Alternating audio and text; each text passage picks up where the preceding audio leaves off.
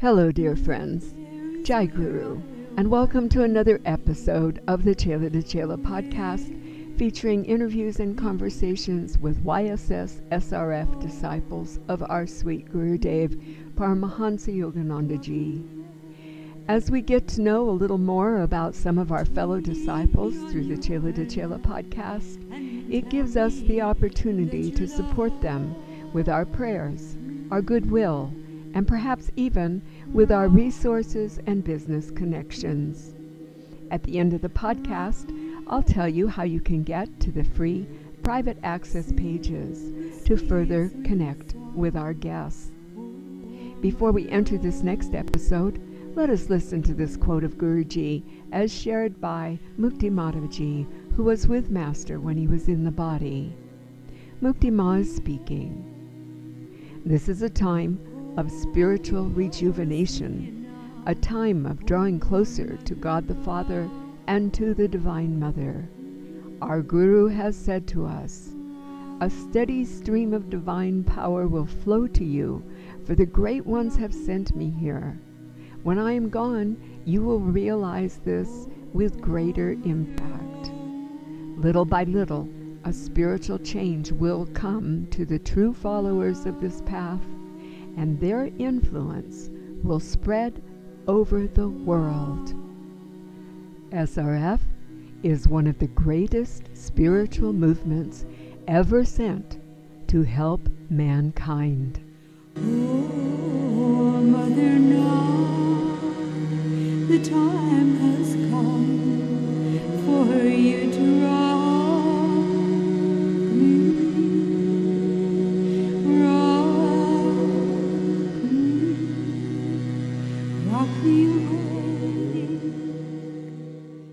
And today we have with us Alejandro Chesta. Welcome, Alejandro, and tell us, where are you in the world? Well, hi, I'm a devotee from Chile, South America. I live in Santiago Santiago. de Chile. I've been to Santiago. You have a lovely group there. Yes, we Okay. have. Do you have an idea of how many devotees are in Santiago? Well, I think the measure we have is how many people goes to Sunday services. Right. It's an average of 40 people, 30 people. But there's a lot of people that comes and goes. But I think at least 100 people I know that comes and goes. I think you have some longtime devotees there too, don't you? Yes, very long time devotees. Actually, the group started on the 50s. In the 50s? Yes, Wow. with when José Miguel Cuarón, which is the person that translated the autobiography to Spanish. He was a disciple of a master. Is that Cuarón, Mr. Cuarón? Yes, Cuarón. And he came here in the 50s and then started a small group, which went growing over the years. And there's people now from the 60s. Very good, very good. Well, I have to tell you a little story and share this with the devotees too. Talking about Mr. Cuarón. Brother Dharmananda Ji told me years ago a story that Mr. Cuarón's wife did not speak English. And so she never wanted to go with him to Mother Center because she didn't have facility in the language. And at one time, Guruji prevailed, as did Mr. Cuarón, and she came. And it was at the time of an all-day meditation. And I think that was what it was. But the real gist of the story is she was upstairs in her room while Guruji and Mr. Cuarón and the group were downstairs, and it was microphone somehow. And so Guruji talked. It might have been a lecture, maybe not an all-day meditation. But anyway, the bottom line is she understood every word that Master said. Doesn't it just give you kind of So great. Our guru. Master gifts. Well, So, okay, so let us get a little profile. Are you married? Do you have children? And what do you yes. do in the world? Well, I am married. We have one daughter, Okay, and my wife is also a devotee, very nice. and she's like Mr. Quaron's wife. A She job. doesn't speak English, so I understand her, her wife. Yeah. Well, I'm an engineer, industrial engineer. That's my career. I work in an office, but I'm also a musician. And Uh, you're a musician. And what yes. do you play? My preferred instrument is the sitar, that Wow, Indian instrument. that is not an easy instrument. Not at all, not at all. It has been very very challenging because the sitar needs so many hours of practice. Yes. And I thought when I started playing sitar, I went to a teacher, and I thought, well, in 3 months I will be playing this thing and this other thing, and a lot of years. Let me just interject there. I'm laughing because it's Mhm. so typical of devotees, whether it's Kriya or liberation or a musical instrument or Sure. a program, anything. We think we're invincible. We have this soul quality that says, I can do that in Yeah. just And instantly also we get almost. Isn't we it get so? into difficult things. Yes, We yes. like to go into difficult things, but they are rewarding, you know. Yes, so I've interrupted you, which I seem to be very good at. So continue You can on. complement my stories. And I thought in 3 months I was going to play, Ravi Shankar, all those things. And then I realized how far away I was from truth. And it has been a very humbling experience, but also very, very rewarding. It's an instrument where you can express some emotions, some bhava, or they say in India, some Baba, moods. Baba. Yeah. Yes, it has a great Which heart, doesn't it? yes, which is very difficult with the Western instruments. Yes. Yes. So it's a very special experience. And how long have you been at it? More than 3 months. More than 3 months, 5 years, five Oh, years with the oh. sitar, and I And feel like I need 20 more years, for. yes. Now, Yeah. how did you find Guruji? Well, that's a long question, maybe a long answer That's okay. for that. That's why we're here. Well, I could say I had a search from a very young age. I was 11 years old when I was reading kind of metaphysics lectures in Spanish. There were some books here at that time that were related to Christian Science and the Ascended Masters. And I had the opportunity to arrive to that through a friend. And he lent me a book, and I was like, wow, this is all that I wanted to know. It was everything about reincarnation, the power of thought, the astral body, that we are not just this. At 11. At 11 years old, yes, Wow. I was. And well, before that, I was raised in a Christian family, in a Christian school also. And the things that were said there, like, it didn't convince me. And I was very disappointed at that time of the teachings. And that was like a renewal, like a new world for me.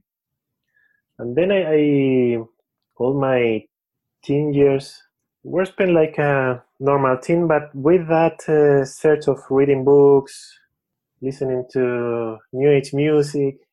I was like in the teen world, but also with one foot outside that, in my inner world. And I arrived to some groups, and then the years passed by, and when I was 22 years, I arrived to the autobiography. I was at the university at that time, and I was looking for yoga. Why yoga? Because in one of these groups that I stayed, they repeated one phrase that is in the Bhagavad Gita. I don't remember it exactly, but it says that one can find God through devotion or through yoga. And I wanted to know about yoga. And that was the 2000s. Internet wasn't very developed, but there were a lot of information. And I arrived to the autobiography. And I knew a person that I respected very much that followed Master Yogananda. So I read it on the internet in 1 week when I was in the university.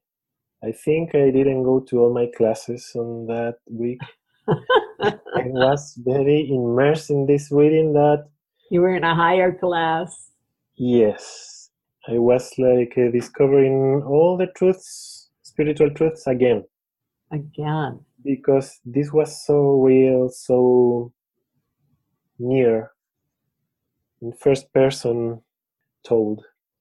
So next week I was looking for more information, and I arrived to the SRF page, and there was a section where there were the local temples and centers, and I found that there was in Santiago, and there was a phone number, just a phone number.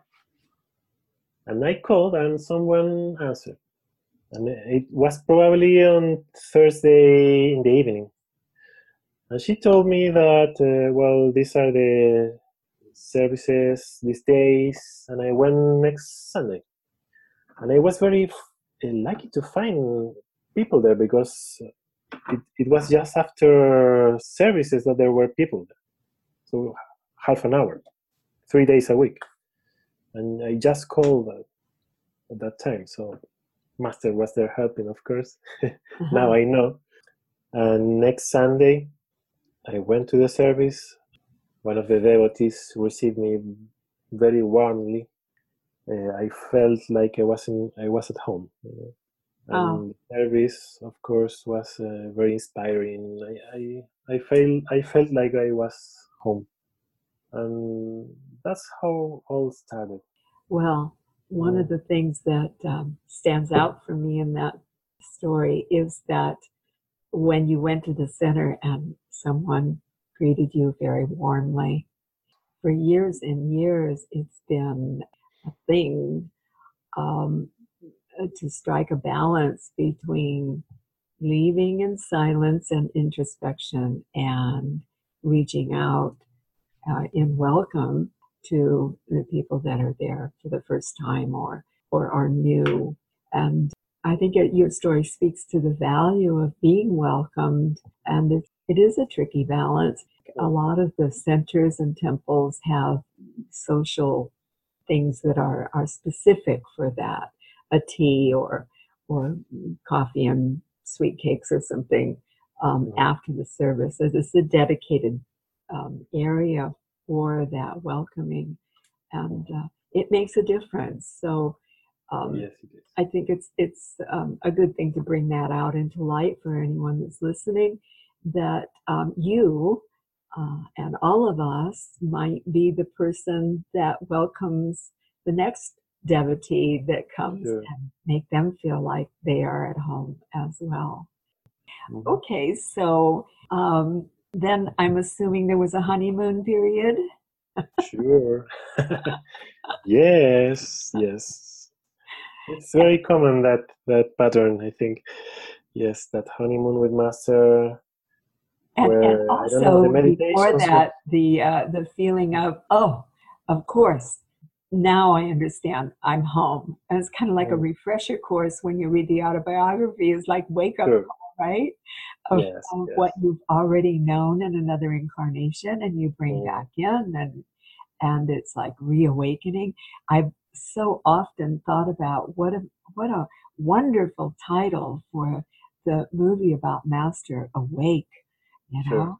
I mean, it's just divine, and you read so much in Master's writings about awakening. So you have that refresher course, and we awaken, and then we have the honeymoon, and then what happens after that? What happens after that? Well, the path is not linear. I entered the youth group there at that time. We don't have a very so structured limits of age in our groups because there are less devotees than maybe you have there. So at the age of 22, I was still in the youth group. Yes, well, just an aside there, when we started the young adult group at Lakeshine decades ago, most of the people that came were in their 30s and 40s, you know. It's like, Yeah. okay. So you were in the youth group and? Yes, and that's why, well, that was another stage, when you start to know people that is from your same age and are in the same path, looking for the same things. And I have great friends from that time, and they're still on the path. Wonderful. Yes. This And divine after, fellowship is so so important. integral to the path, isn't it? We don't join for that, but it becomes such an asset. Sure. And the beautiful thing also is that we never end making friends in this path. There are always new friends coming. Yes, you and I, as an example, we met Of in course. India, didn't we? And it was like, Yes. oh, you again. Hello. Yes, for example. One thing is to arrive to the path and master to the teachings, and another thing is to have the maturity, maybe to have the discipline. Yes, That's a whole different thing. that's when At the least, work begins, right? yes, at least for me. And something happened there that when I was studying engineering at that time, I just wanted to fit in the structure, of the engineering world. Yes. And there's that other part that has claimed its part in my life, that is the more artistic side. So I had some issues with my career, and I was very confused if following it or not. And when I was very, very confused, I went then to Hidden Valley. I ended being there 4 or 5 months in the ashram. And there I knew the discipline that is needed for the path. That was another stage for me of seeing what is required, and that you can do your meditations all day and work and have a balanced life. Talk to us a little bit about your experience at Hidden Valley. Sure. At that time, I didn't have that view of what the path requires in terms of discipline, because I think until that time I was satisfied with having inspiring meditations here and there, and my experience there was like setting for me a standard, seeing the example of the monks and the energy that is around there. So the support of a spiritual environment took you to a deeper level in your sadhana. Yes. Uh-huh. Yes. And that just for those devotees that are not so familiar with Hidden Valley, it's here in California, near to actually where I live, 10 minutes away, north of San Diego. And of course, for men only. And you live the life of the ashram. The men that aren't able to go there live the life of the ashram with the schedule of the ashram and the support of like-minded gentlemen devotees that are striving and struggling and feeling the love of God, isn't it? You learn how to practice the presence, and it seems to me there's such a support system in that would set you up and put you on the right avenue to go on into the world with that experience. Was that your experience? Absolutely. It's really a great help in the path. I absolutely recommend it to all male devotees that once in their lives take their time, maybe a few weeks, or if they can more time, to go to Hidden Valley and live that ashram life that is really supportive. Yes. And of course, now they have a retreat program where they will do conducted retreats on the weekend. So if one could not get away for a longer period, those weekend retreats are intensive and supportive also. Sure. And they have a Facebook page, don't they? Yes, they have. Yeah. Yes. I'm.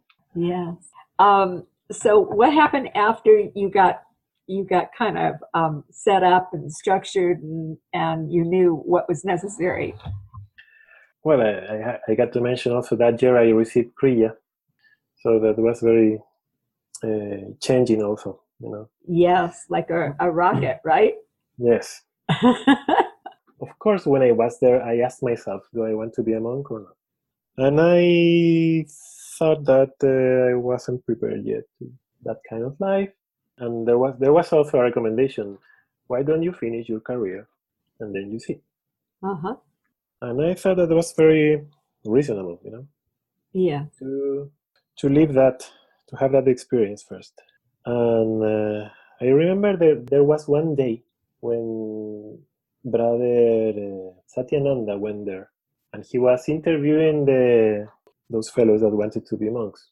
I wasn't in the list because I didn't ask for it, but one fellow put me on the list. And then, okay, Brother Satyananda, they told me, Brother Satyananda is calling for you.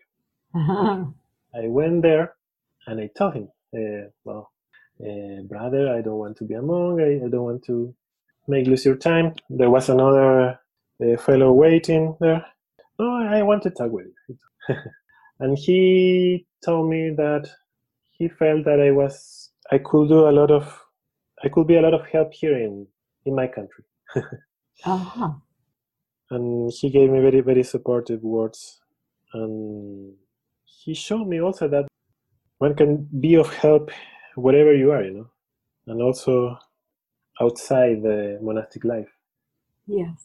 So he told me that I was going to be of help here. Fantastic. I hope I'm doing some of that. Well, I'm sure you are, just by, even if it's not in an outward way. Guruji said Rajasi did more for the work by his meditations than all his financial help that he gave, which was significant. There's a quote from Ma where she says, never underestimate the value of your service in the world, whatever you're doing, your good thoughts, any act of goodness counts. And I think sometimes we get so caught up in our own struggle that we forget that, and maybe we think, well, humility would not allow us to entertain that thought. But I think if we can feel that we are soldiers for God, that we are lovers for God, that's a place, a position of attitude with which we go out in the world and then be a channel. It's not an egoistic place, it's a place of service to the divine. So I am positive that you are doing exactly what Satyanandaji had envisioned for you and Guruji also. So I'm imagining that it hasn't been without its challenges, and that maybe you have something to share with us about how you meet challenges. Do you have a particular way that you usually deal with challenges?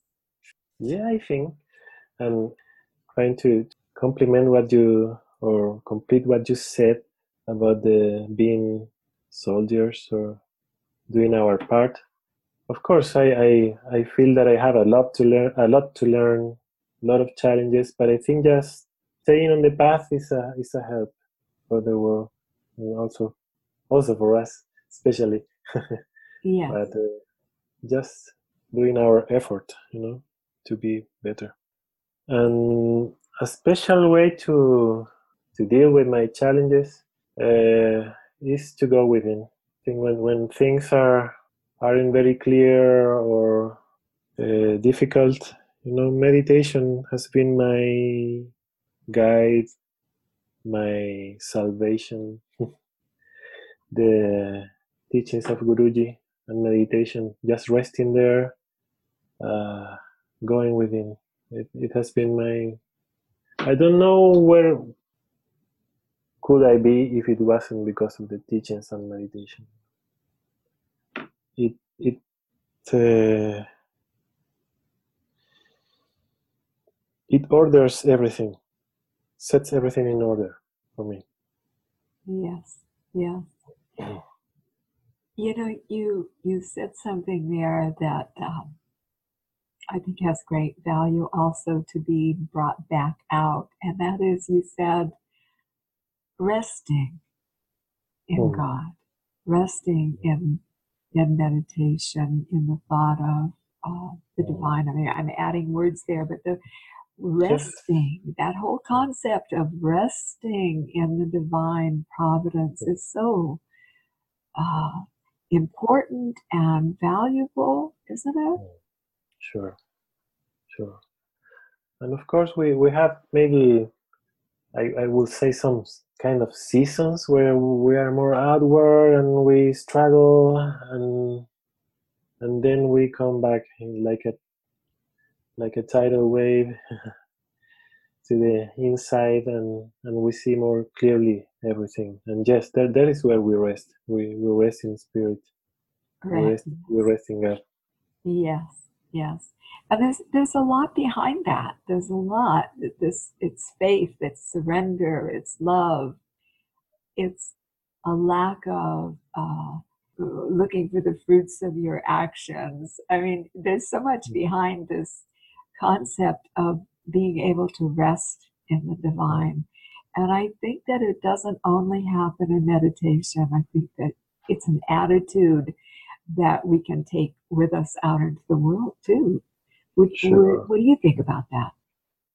I think that's the other part of meditation. We have to learn the art of acting for devotion as a service, and not wanting and renouncing to the fruits. And that's very difficult to do. It has been for me, and it needs a whole life. I think it has been a whole life to trying to remember the importance of that, the relevance of that. You know, I was just reading this morning, it was the New Magazine. There's an article by Master, and he talks about the effort to be in the perspective of and remember and be in touch with your astral self. And there's one line in there, he says, learn to be more transcendent now. I was like, wow. what a place to go to, you know.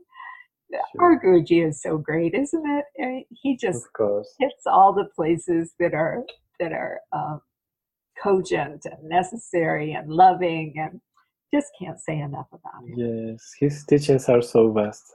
Yeah. And now I'm enjoying the new lessons. You know, the first the introduction. You know. The introduction, yes. And how many of us are starting over? Isn't that exciting? Yes, that we're all kind of doing it at the same time. And of course, you probably saw the streaming of Brother Chidanandaji's launch. Wasn't that cosmic? Whoa. Yes, I was impressed with all the apps, you know, the app and the videos that are going to be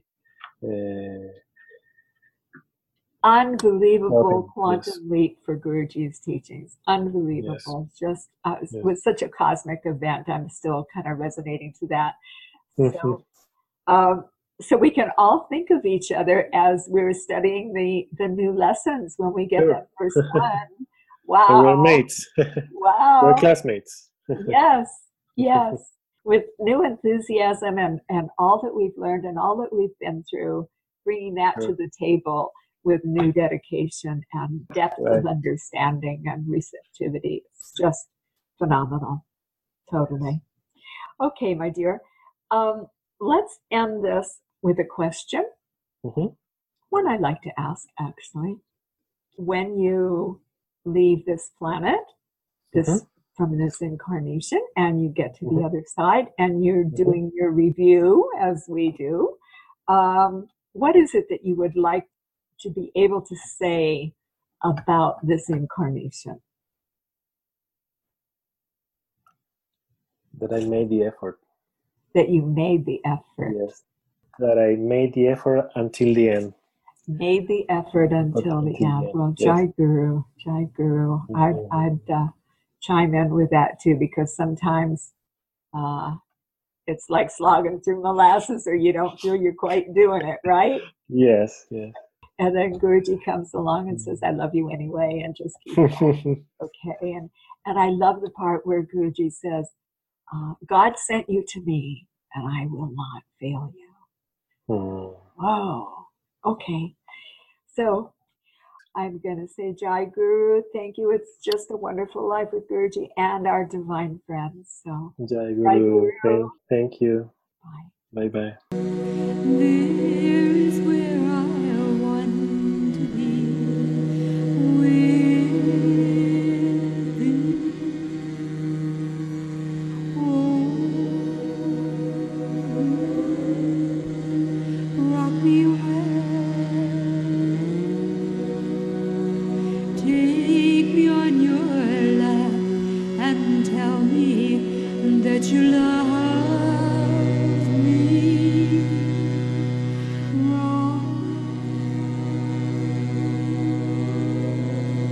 Rock me well, sing the sweet, sweet song. Well, dear friends, it's wonderful to hear these stories, isn't it? If you would like access to the private pages where guest contact and other information is posted, it's free and easy. Just email to subscribe to the Soul Calls Infinity mailing list. The email address is subscribe@soulcallsinfinity.org. For those of you who may be driving or jogging while listening, the link to subscribe will be in the show notes. The Chela de Chela podcast is sponsored by Soul Calls Infinity, and the music is courtesy of Soul Calls Music Meditations by Saranya, available online at soulcalls.org and on YouTube. I'm your host, Brenda Roberts, and I'd love to share your story. Email me for guest guidelines and preparation details. That's Brenda@soulcallsinfinity.org. I'm looking forward to sharing the next episode with you, where we'll be meeting another uniquely devoted disciple of our beloved Master, Paramahansa Yogananda Ji. In closing, let's listen again to this quote of Mukti Ma and Master. Mukti Ma is speaking. This is a time of spiritual rejuvenation, a time of drawing closer to God the Father and to the Divine Mother. Our Guru has said to us, a steady stream of divine power will flow to you, for the great ones have sent me here. When I am gone, you will realize this with greater impact. Little by little, a spiritual change will come to the true followers of this path, and their influence will spread over the world. SRF is one of the greatest spiritual movements ever sent to help mankind. So, dear friends, I hope you will share the podcast with at least one other SRF YSS devotee as we walk together in the spirit of divine friendship and in the love of God and Guru, affirming what we know to be true. It's a wonderful life with Guruji in it. Jai Guru Jai.